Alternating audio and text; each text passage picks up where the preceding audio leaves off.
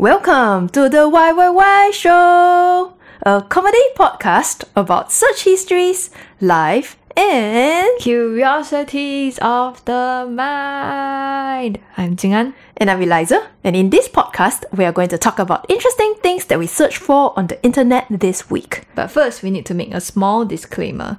This is a comedy podcast and we do our best to research the things that we find. If there's anything that is factually inaccurate, please send us your corrections through our social media channels.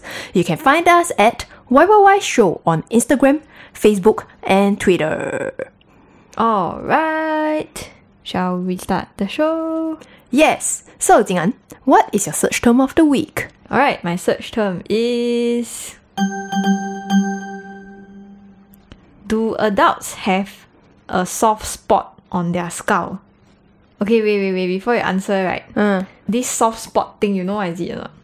Something along the lines of, for babies, when they come out of the mother's womb, then the skull is like many piece one. Then the baby head very soft. Then it will harden. As they grow up, right? Not immediately. Like 30 seconds after they come out of the womb. I mean, I really don't know how long it takes. Like, if you tell me it is... I mean, I suspect it's a few months. Because I've seen those babies, right? That they wear the helmet. Like, the parents let them wear the helmet and bring them out. Yes. So, I think it takes at least a few months for the bones to become hard. Oh, yes. But I don't know whether the bones stay as separate bones but are hard, or are they one bone. That one I don't know. Oh. I never take bio, so I don't know. Yeah, okay. I'm not very sure also. Because I also didn't take bio. But like according to what I read lah, so I know roughly what the formation of the skull is like the process. Yeah. So for infants, the soft spot on their skulls is called a very beautiful name. You want to guess what is it? Diarrhea. One of the most beautiful words in the English language. I think it will sound something like that. Skullier. No. Brainlier. No. The soft spot. On the skull lah. Yeah, not... Softer. Okay, the name is fontanelle, which is borrowed from the old French word fontanelle. Is also a diminutive of the word fontaine, which means spring. Fountain lah. Ah, correct. So the spring is not the season spring, it's the hot springs, like fountain, like bloop, bloop, bloop. Oh. Yeah. It's actually used as an analogy for the dent in the rock or the earth. And then, like, that's sort of like where the spring forms. And also, like, so it's on the head, right, of the infant. So you're right to say that there are like separate plates of the bones of the skull that are separate at first. Like, then there's a membrane that's like sort of connecting it. So there's actually the middle part, right? Especially you can see right on the top of the infant's head. Sometimes it will sink in slightly. Is the top? Yeah. I would think that is the back of the head. The top and the back also have. Huh? So the back also have? A total of 6 spots. 6? Yeah. Oh my god. And they slowly disappear as the baby ages. Yeah, later we can go into it. I thought only got one at the back of the head. Okay, Yeah. now I know. So the very obvious one, right, is actually the one on the top of the head. So it's actually slightly indented. I'm touching the top of my head now. I don't really feel an indentation. Because you are an adult. Okay. Oh. So it does not take 35 years for it to harden. Okay. Noted. Anyway, it slightly pulsates, like in an infant. If you observe, Pulsate? it will slightly pulsate according to the infant's heartbeat. Like dum dum dum dum dum dum like that. Like it will move lah, up and down according to Okay. the heartbeat. And it kind of looks like something that is like a fountain lah, like it's moving. Wow. Yeah, that's why they call it fontanelle. Oh. Which is quite amazing, right? Oh. Yeah. You guessed correctly as to why the babies have this soft spot is because it's for brain growth and development, and it's also because when it comes out of the womb, Cannot be too big ma. yeah, correct. So it needs to be like a bit flexible so that it can come out. Yeah. Yeah. Of the womb. Yeah. And also after that the brain want to grow. right? Correct. So if the brain grows, then your head already fix the position, then how your brain grow. Correct. So the baby's head is not their grown-up size head, right? Yeah, I mean, obviously, right? If not, the baby, the body is so small, and the head is so big. That doesn't make sense. Yes. Yes, that's right. That's why it needs to be not fully hard yet. Yes, it makes sense. Yes. Okay. So anyway, the thick membrane, right, that is in between the cranial bones, which is like all the like the sort of like the big plates of the skull, right? So it's kind of like two big one in front and then like two big one at the back, and then the rest of them are like sort of like the base of the skull. Yeah, then like they slowly grow towards the middle, and like the membrane gets thicker and thicker. Then the soft spot will disappear, something like that. Oh, the membrane is the one that Yeah. becomes part of the skull. Yeah, it's like a bit like sort of like soft bone, then it slowly hardens. Yeah, but it's not bone. Yeah. Because I would imagine that it was just the bones move here, move there, move here, move there, like tectonic plate like that, you know? Yeah, it's kind of like tectonic plate also. Oh. Similar to that. Oh, but I didn't feeling. think that there was going to be the soft bone that will become Yeah, part of it changed. Yeah, Oh. Wow, it hardened. evolved. Wow. Okay, so cool. Okay, continue. So it's actually pretty strong, the membrane part. It's not as soft as we think it is. Oh. So it's not like if you press on it, you directly touch the brain lah. Because you know, a lot of parents are like very afraid to handle the baby because they are afraid to accidentally hurt it, right? Yeah. Yeah, but actually like normal handling, like just touch it or like, you know, just gently like you want to clean the head or something, then like that's okay lah. But like of course if you press it, then no lah, you will hurt the brain, no? You press. So, okay, how hard is that membrane? I mean, Is it like a fruit? Is it like more like an apple that is hard? Or is it more like a very ripe? What you call? What is Chinese orange called? Mandarin. a very ripe Yeah, very ripe. I think it's somewhere Mandarin. in between. It's definitely not very ripe Mandarin. Hey, by Yeah. the way, is it Mandarin? It's called Mandarin because they're Chinese oranges. Yeah. Yeah. Yeah. I think so. I think that's the reason. Mind blown. So many mini fun facts. Okay, continue. Yeah. So anyway, as we grow up, the soft spots on our skull, they disappear slowly. Okay. So there is 4 main types. There's the posterior, which is the back of the skull, which is like kind of like behind your eye, the same level, like down here at the back. So that's the posterior. That one is 2 or 3 months after birth, it will disappear. Then at the sides, right, sort of like near your temples, that one is called sphenoidal. Yeah, that one is 6 months after birth will disappear. Then there's one more pair, which is the base of the skull near to the ear. That one is called mastoid. Then that one is 6 to 18 months after birth, it should disappear. Okay, so the longest that it take to disappear is 1.5 years. Yeah, the longest to disappear is the anterior one, which is the right on top of the head one. That one will take 12 to 18 months. 1.5 years lah, maximum lah. After that is like okay already lah. Yes, so of course, if it's still there, then that indicates maybe there is a problem. Then just go see doctor. Yeah, correct. That's Okay, right. okay. So if as an adult, you have a soft spot on your skull and it doesn't feel right, then you should get that checked out. Yeah, but sometimes it's like a dent from a previous injury, or like maybe you're growing, like there's a growth or something that's happening. Oh, okay. Yeah. So yeah, I have no idea what it might be. Might be a baluku. Yeah. Might be a pimple. Yeah. Might be a cyst. Yes. Might be It has a a tumor. lot of like possibilities. Yeah. So you just Yeah. go doctor. It's better. Okay. Yeah. Anyway, scientists did, however, study extremely extensively as to which part of your head is the most vulnerable for adults. So it's not soft spot, but it's like more dangerous to hit. The back of the head lah.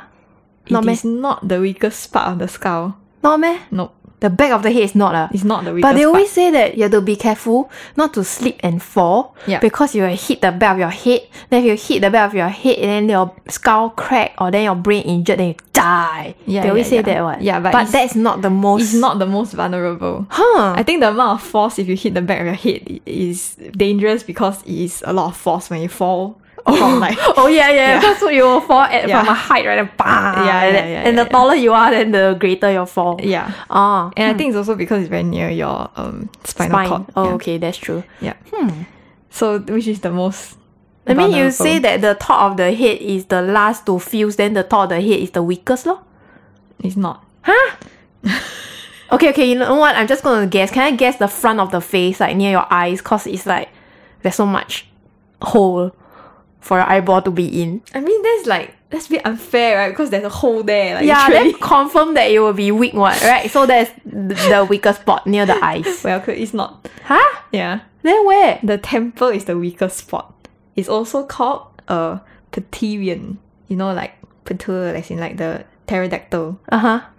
So I guess it's like Therian. Yeah. PT. But why is the temple the weakest spot? ERION. Because near the eyes, is it? It's because that's where several skull bones interconnect. So when they grow, right, Uh-huh. and like they continue developing, right, Uh-huh. you're right that it's like sort of like tectonic plates. Uh-huh. Then they like grow on each other. Uh-huh. And like, you know, there's like parts that is like sort of like sticking together and parts that are not. Okay. So it's like they call it sutures. Mm-hmm. Yeah, so it's like it's a crack lah in your skull in a sense. Not a crack like there's a line there lah. You know, like in surgery. Sutures is like The sewing, right? sewing, yeah. Correct. So that's where like the several skull bones they actually like interconnect. So that's like the weakest spot in a sense. Oh. And below it, Uh-huh. there's this thing called a middle meningeal artery, which transports the blood to your brain. Uh-huh. So this is one of the bigger ones. Uh-huh. And then it will cause epidural hematoma, which is bleeding inside the brain, which is a problem. Oh, is that why when the boxers and the MMA fighters, when they fight, right, then they Yeah. will like have to like guard their face, and then they always Yes. put their arms in front of their face, and then but then they don't put it directly in front of the face. They put it like somewhat like sideways kind of thing. Because if you hit the temple, it's quite a problem. Yeah, then sometimes they gonna hit on the jaw, the temple, then they will KO. Yeah. Then the referee will finally swoop in and stop the match. Yeah. Ah. So I don't see. think those sports are very good for us actually. Yeah, they say that those sports will lead to brain injuries for the Yeah. athletes. Yeah. Cannot do for too long one. Yeah. Like you make a millions, right? Then done. Don't play already. Okay, can I don't play in the first place? Can lah. I mean, it's a choice, ma. Yeah. Doop, doop, doop, doop, doop, doop. Alright, it is time for our special segment. 3 things to Google from a friend. So Eliza, who is the contributor for this week? Our contributor this week is Sarah, and she gave us 3 search terms that are somewhat related to science and history. Okay, the first one is woolly mammoth revival. Oh, did I see a news about this? They are going to use the DNA from the woolly mammoth and like, I don't know, try to grow a new one or something. But who is going to born it? Like, what is going to born it? Is an elephant going to born it, or are they going to born it in a lab? You mean give birth to it, right? Yeah. Yeah. I mean, like, how are they going to develop the baby? Like, are they going to develop it In inside the a lab, lab. In or the is lab. it they're going to put it in an elephant or something? I don't know, it's so difficult. Okay, let's Google it. This is a very interesting topic. Yeah, we just spent many minutes stuck in a black hole and like reading a lot about this thing. Okay, so you're correct. They are not going to make the woolly mammoth in a lab. They are going to make a genetically edited embryo of the woolly mammoth, then put inside African elephant, then use the advantage of its size to give birth to it. Yeah. And there are talks of making a hybrid elephant with some woolly mammoth traits. Also, So it's like a genetically modified elephant. yes. Yeah. Because there are some problems also Like for example, they have some viral problems, like they are susceptible to a certain virus, the African elephants. So they want to like build a better version of the elephant also, so that it's not as susceptible to all these viruses. But they also don't know whether they can make this hybrid elephant out or not. Yeah, okay. And then this hybrid elephant, it will have like smaller ears. It will have much more subcutaneous fat. Okay. Yeah, that means it's more fat so that it can withstand the cold. Then it has long shaggy hair and cold-adapted blood. Sometimes they refer to it as a mammophant. Yeah, mammophant. But now still don't know whether can make or not. Okay. If really cannot make, then have to put it into the elephant. Yes. This CRISPR thing is also a very interesting topic about gene editing. Like how do they even... So the goal, right, is not to clone a mammoth. It's like not just extract the DNA from the woolly mammoth remains, because there's a lot in the permafrost. And actually, those remains, the DNA is actually very fragmented and degraded. But what they want to do is they extract this DNA already, then they want to do genetic engineering, then they want to make a living, walking elephant mammoth hybrid. That visually, from the outside, you look at it, you will think that, oh, it looks like a mammoth. Oh. I see. But it must be alive, be able to survive in today's world. Yeah, correct. That's why a lot of things they have to do. Yeah. So like the reason that they want to bring the woolly mammoth back is not as gimmicky as I thought it was. It's not like, Jurassic Park vibes. Is that the theme song? No, it's not, but it's okay. Never mind, this one won't get copyright strike. Like this version. This is Mammoth Park. Yeah, but they actually want to reintroduce the woolly mammoth to the same ecosystem in which it once lived in. Because this is the effort to fight climate change, according to, the company. Yeah. The woolly mammoth's vast migration patterns actually played an active part in preserving the health of the Arctic. So I guess that was what happened in the ancient times, and they want to bring this situation back so that it can help with the whole climate change issue. Yeah. They say that before their extinction, grazing animals like mammoth, horses and bison, they used to maintain the grasslands in our planet's northern reaches and kept the earth frozen underneath by tramping down the grass, because they step. Yeah. And then they knock down the trees and they compact the snow. So it's like icy one below their feet, because they compact the cocoa thing. Then, right, if you're able to reintroduce these mammoths and other large mammals, then what they will do is they will help to slow down the permafrost from thawing and the release of carbon. Yes. So that's the whole idea. Like we put them back there, then they continue stomping around. Yeah. Then the icy is still icy. Yep. Because if it's snow, right, then when the wind blows, then the snow will Yes. disperse. Yes. Then easier to melt. Because currently there's not many animals there at all. Yeah, not many animals Yeah. tramping around. Yeah. The area. Yeah. And then, right, you can go safari, to the Arctic, Then you see these mammoths tramping around with the bison and all that. Correct. So Wow. exciting, right? Yeah. But of course, there's a darker side to the story, and there are reasons as to maybe why we shouldn't do this thing. So let's look at them. Okay. So one of the key issues is that they have to first understand why the woolly mammoths went extinct in the first place. They don't understand this yet. Like the full picture is not something that we know, because it's very long ago. It's like 10,000 years ago. And if you reintroduce these animals back, Yes. you don't know what's the reason they went extinct. So they might go extinct again. Yeah. So then what's the point? Yeah, then you Right? just revive something to die. Yeah, exactly. Then, right, the scientists also say, actually, right, you're using the word revival and resurrection very loosely. Because actually, you're not resurrecting the The same extinct animal, species. yeah. Yeah. You're actually modifying the genome Yeah. of an existing species. Yeah. So you won't know how they would behave. So you cannot say that they will do the same thing and storm on the Arctic ice and then make the whole environmental issue better. Yeah. What if it makes it worse? Yeah, exactly. What if it eats the things that it's not supposed to eat? and then makes other things Yeah. extinct? And then like what if its waste is like, you know, like methane and all that, right? Yeah, What if it yeah. produces other kind of waste that's Yeah. bad? Or creates another big problem that we have to solve. Yeah, then how? It's too unpredictable. And another problem is that you don't know what is like 10,000 years ago, right? For example, like how the climate was like, the microbiome, like this is quite important in an animal, in humans also, like the microscopic world, like that is living inside your gut. Yes. And then it influences your physical functions, digestion, and also your behavior. So all of these things, right, is not possible to replicate because it's long extinct already, those microbiome, like from the 10,000 years ago.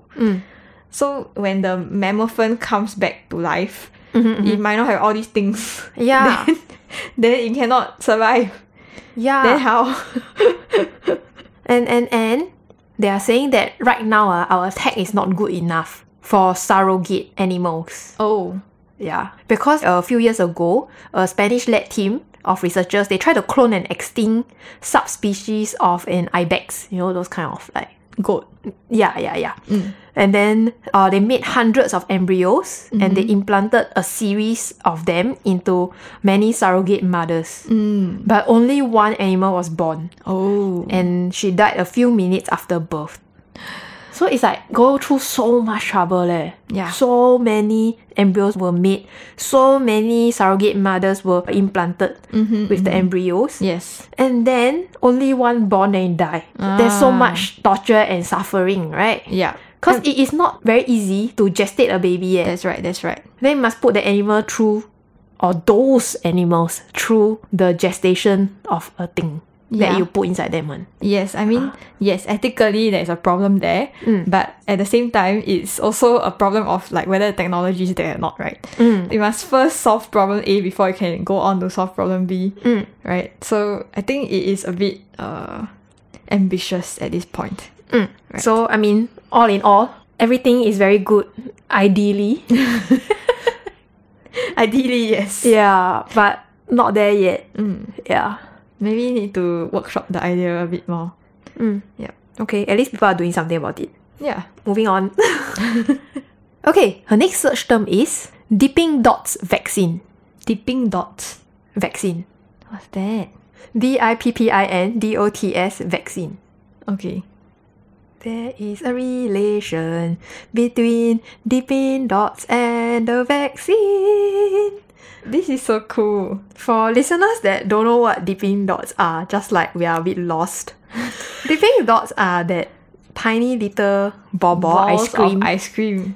that we eat. Like, I don't know whether you all eat before or not. It's a novelty ice cream, you know? Yes. It comes in a bunch of flavored balls. Then it's cocoa one. Yep. Then when you eat it, you're just like eating little colorful balls. It's very nice to eat. The口感, right? The texture in your mouth. yeah. It's like, I remember that there was a hype for this a long time ago. Yes. It's a fat food.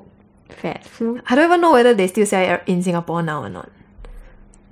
Yep. So, there is a relation. There is a relation because of Dippin' Dots cold chain.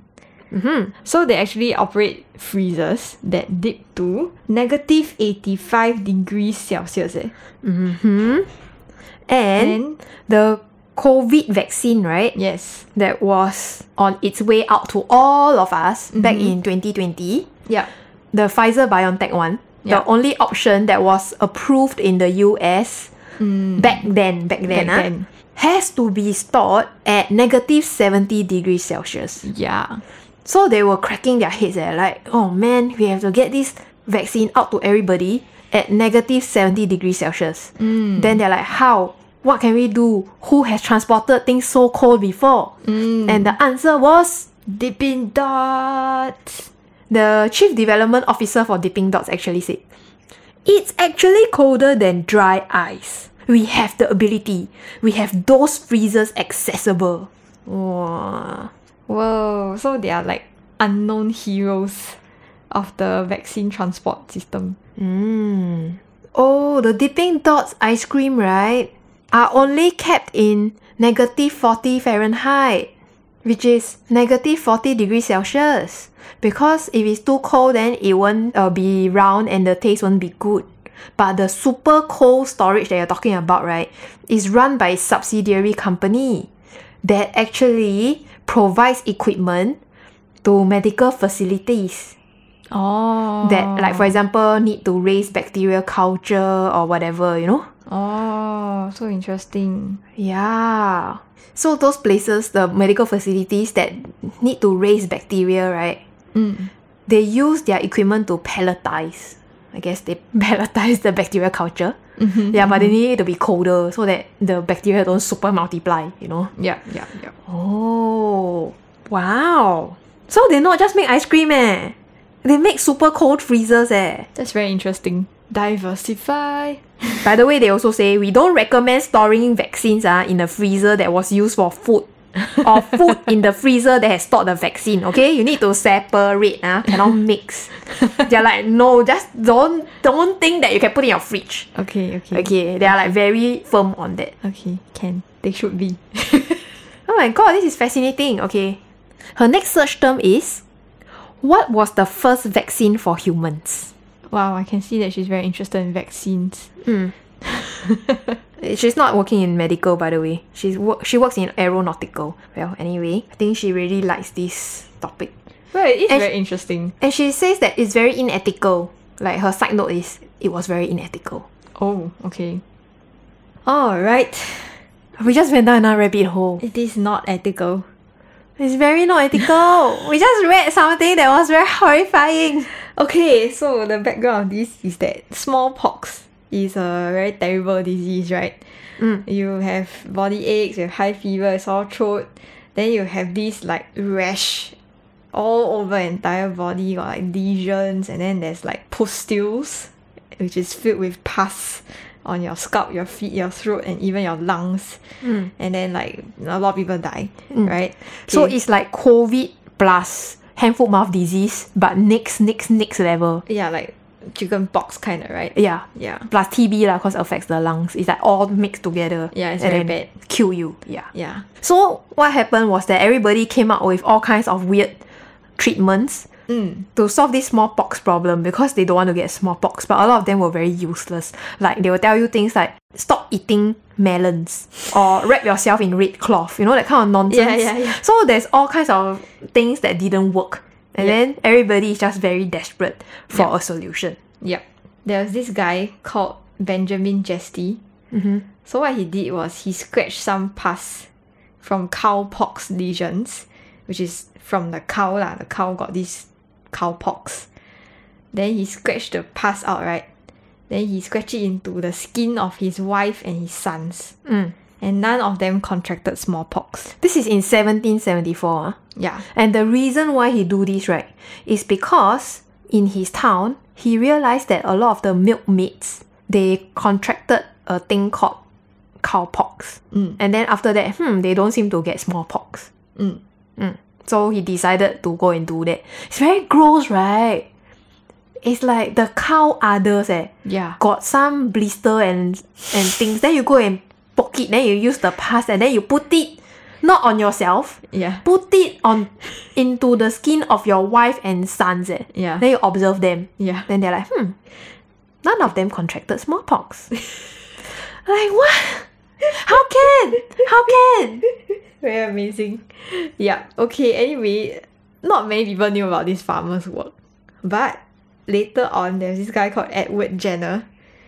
So he had a very strong interest in curing smallpox. In 1796, he go and gather some evidence from farmers and milkmaids that, maybe if you touch these cowpox germs or liquid, then you'll be fine. Maybe lah, he got all these maybes. Correct. Then he just decided to do experiment. Yeah. So he go and scratch it into the skin of an 8-year-old boy. Yeah, he And take then- the pus from a young milkmaid. Yep. So he not just scratch it into the skin of the boy. He had to take the pus from the milkmaid first. Like, what?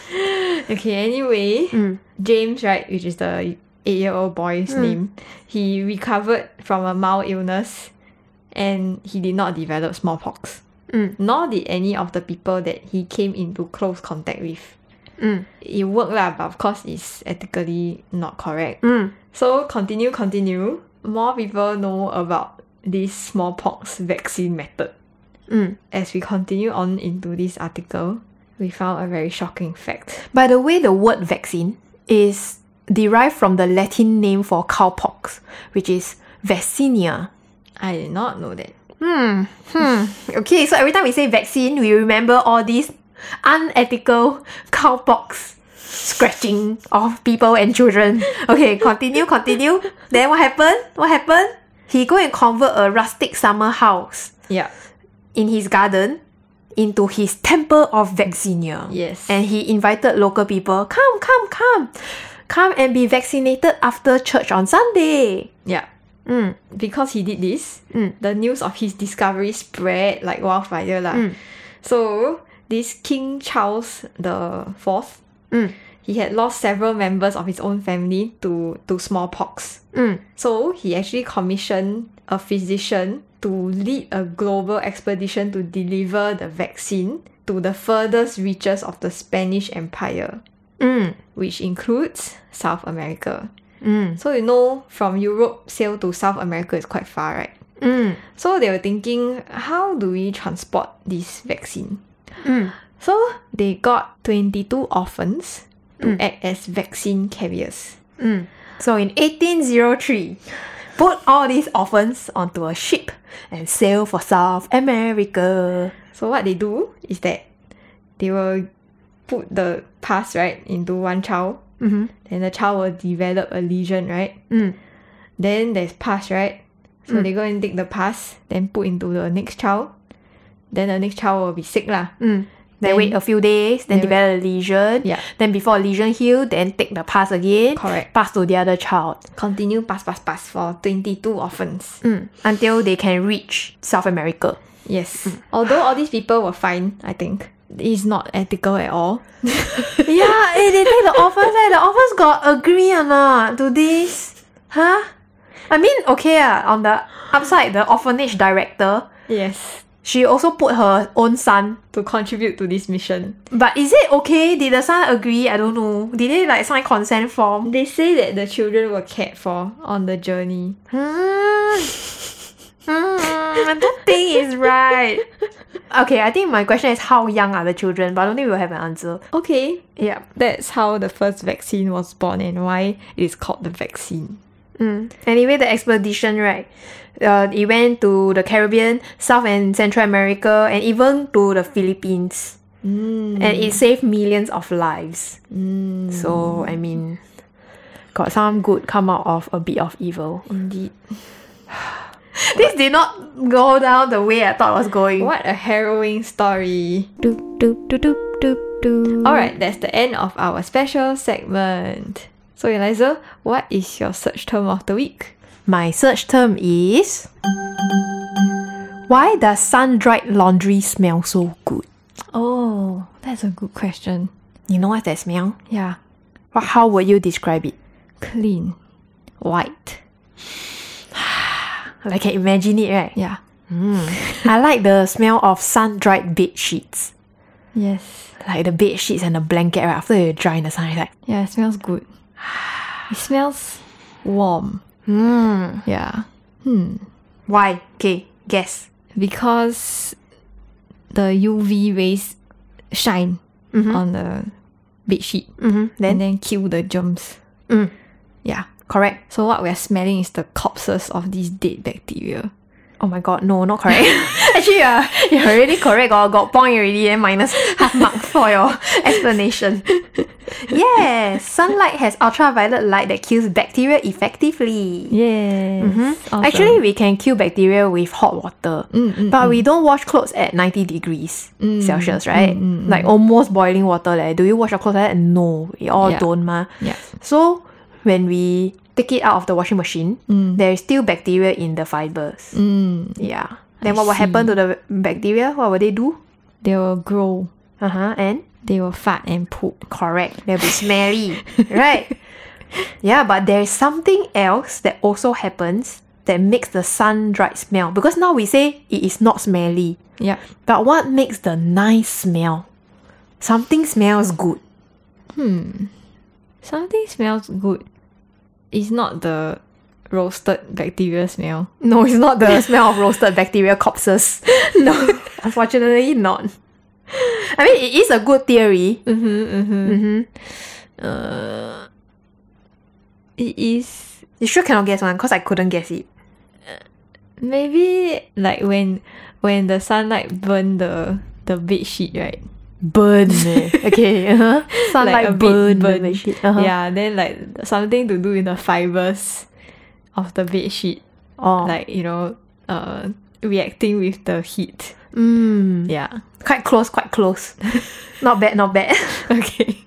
So when we hang the clothes in the sun, right, a photochemical reaction happens. Okay. So when sunlight hits wet fabric, it produces a range of organic compounds called aldehydes and ketones, which makes our clothes smell super fresh.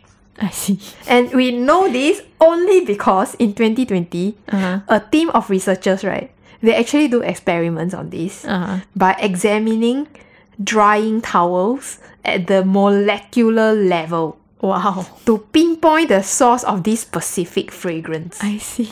Yeah. So they go and buy a set of regular cotton towels from IKEA. Then they go and wash it 3 times in ultra purified water. Okay. Yeah. Because they want to make sure it's not the detergent that makes it smell so good. Oh. It's not the softener. It's not the water. Maybe the water special, right, got like some kind of particles or whatever. Yeah. Or some salts or some microorganism. Maybe it's like come from the river or the rain or something. It you know? must be ultra purified water. Plain, just water only without anything. No softener and nothing. Okay. Then they go and hang the untreated towels in a dark room, a shaded balcony, and a balcony exposed to direct sunlight. Okay. Then after the towels are dry already, they seal them in plastic bags for 15 hours. Put inside the bag and seal. Then let the chemical compounds release within the bag. So if it's fragrant, then it will all come out inside the bag. Oh. Yeah. Okay. So don't touch it. Let it like be itself. Yes, diffuse. Then after that, right, the air from the bags, right, they suck it through a gas chromatography, mass spectrometry measuring instrument. It's called GCMS instrument. Okay. Whatever, okay? Anyway, it can analyze the chemical compounds that the towel gives out. Okay. So it's like, dee, dee, dee, dee, dee. Then they like, ding, come out with what is inside. Okay. And they do the whole thing for coloured towels also. So that they know it's like not just the white towel is like that, the colourful towels is also like that. So it's not the colour of the material that matters. That's quite funny. See, science. Huh? Okay, so what they found is that for all the towels, right, that dry in the sun, as compared to those in the dark room or the shaded balcony, those towels that dry in the sun had the highest concentration of oxidized compounds that we relate to fragrances. Oh. So they emitted pentanol, which is a compound found in cardamom, which is a spice that we use in cooking. Yeah. So this pentanol smell like that. Then it also emits octanol, which smells like citrus. Then it also emits no. It's like 5, 8, and 9. Okay, pentanol, octanol, and noanol. Okay. Which has a rose-like smell. Okay. And then, of course, it emits other kind of smell lah, which is like fruity or smells like the color green or whatever. How come it can emit so many things? Yeah. Like, what? Like, they also surprised also, like, got so many organic I thought compounds. it's purified water. Yeah, precisely, right? Like, So, when they were analyzing the air, they're like, how come got so many organic compounds? Like, we never use anything. Yeah. So they think that maybe it's because when we sun it outside, it's exposed to ozone. Then it reacts with ozone that's in the air. Oh. That's interesting. And maybe also because ultraviolet light, right, when it hits the cloth, the certain molecules will get excited and then become very reactive. Okay. And these are called radicals. I see. Yeah. And then because they're unstable, right? They will react with other molecules nearby, which is in the air or like the ozone or whatever. Yes. And then it will form aldehydes and ketones. Oh. And maybe also because the water, right, on the clothes, they gather a lot of these excitable molecules together. Because droplet ma. Then gather them together. Then plus can refract the light or like can focus the light, concentrate the sunlight. Like as if it's a magnifying glass like that. Then it will speed up the reactions more and make them more excitable. Okay. It's like, this is like chemistry, you know? Okay. Yeah. I wasn't very good at chemistry. Yeah, but you can imagine how it happens, right? Like the water, Yeah. it's like it concentrates the sunlight. As Yeah. if it's a magnifying glass, then make Yeah. it. Yeah. Okay. Yeah. Then because they are like unstable, then they need to like react. So they react with the towel, right? Not the water on the towel, right? No, they react with things in the air. In the air. Oh, in the air. Yeah. These things are already on the towel. Which things are in the towel? I'm not Certain understanding. molecules. Oh. There are some molecules on the towel. Okay. Okay. Yeah. Okay. Continue. Okay, so there's molecules on the towel react with molecules in the air. And then form all these things. Okay. Then the sunlight plus the water is the catalyst that make them react. react more strongly. Okay. Then actually, right, the same process also happen outside on the individual blades of grass or leaves. Oh, is that why like the plant smells nice? Yeah, that's why after the rain, when the sun comes out, then Yeah. it smells nice. Oh. Partly. Interesting. But the smell lasts longer on the clothes because the aldehydes bond with the cotton on the clothes. So the smell will stick. Stick it to They the can clothes. smell.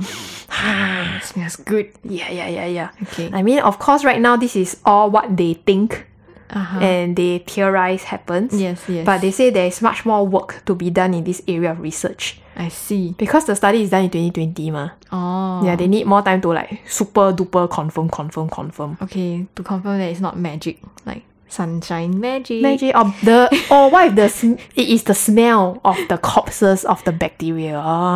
Yeah, correct. Yeah, maybe the molecules that they're talking about is the corpses of the bacteria. We also don't know. Okay. Now they just say some molecules, certain molecules. Oh, they don't know what exactly yet, the specifics.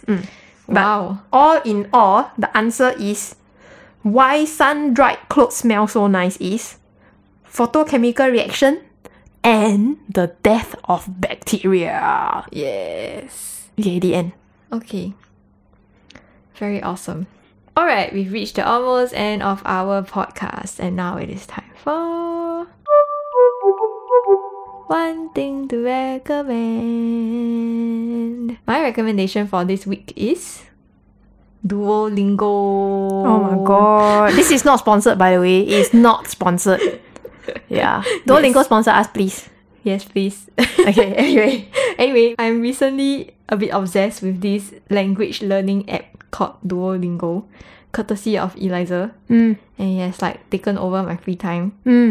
I've always loved languages in general. And like this gamified way of learning languages is like really quite fun for me. I just downloaded it for fun because I saw a lot of people talking about it on Reddit and saying how the owl is insane. And the owl like totally The owl has a character. Yeah, the owl keeps like harassing people to play Duolingo.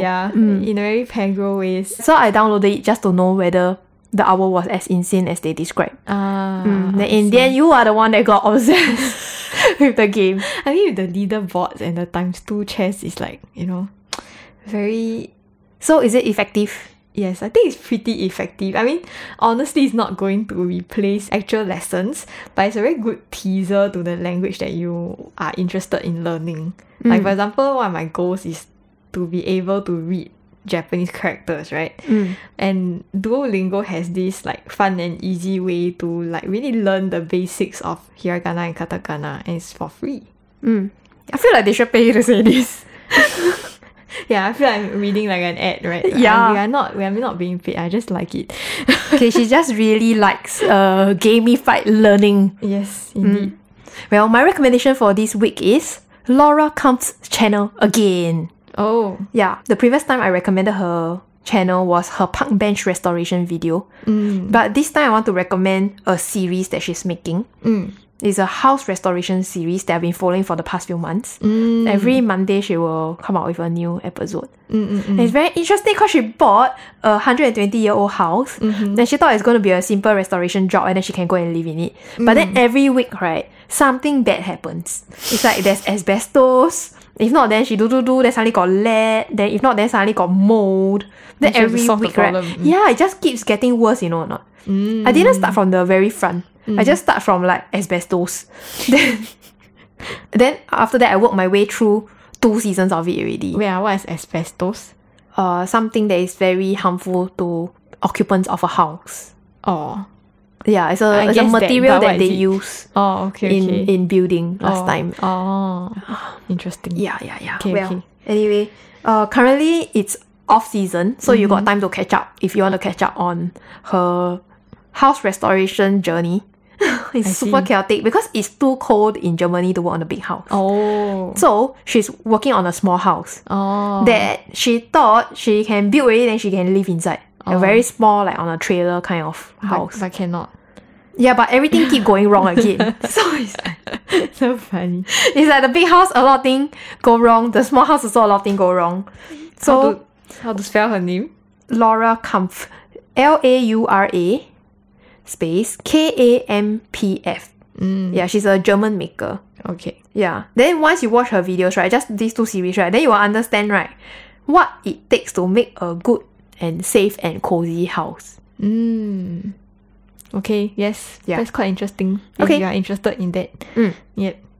Alright, we've reached the end of this week's podcast. Thank you, Eliza, for making this podcast with me. And thank you, Jing'an, for doing this podcast with me.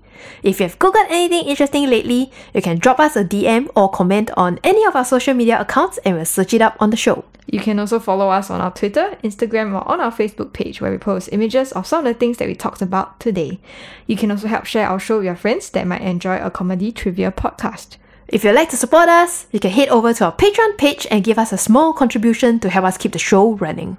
And now, we are off the record. One More Thing, a Patreon-only podcast called One More Thing. So, see you there!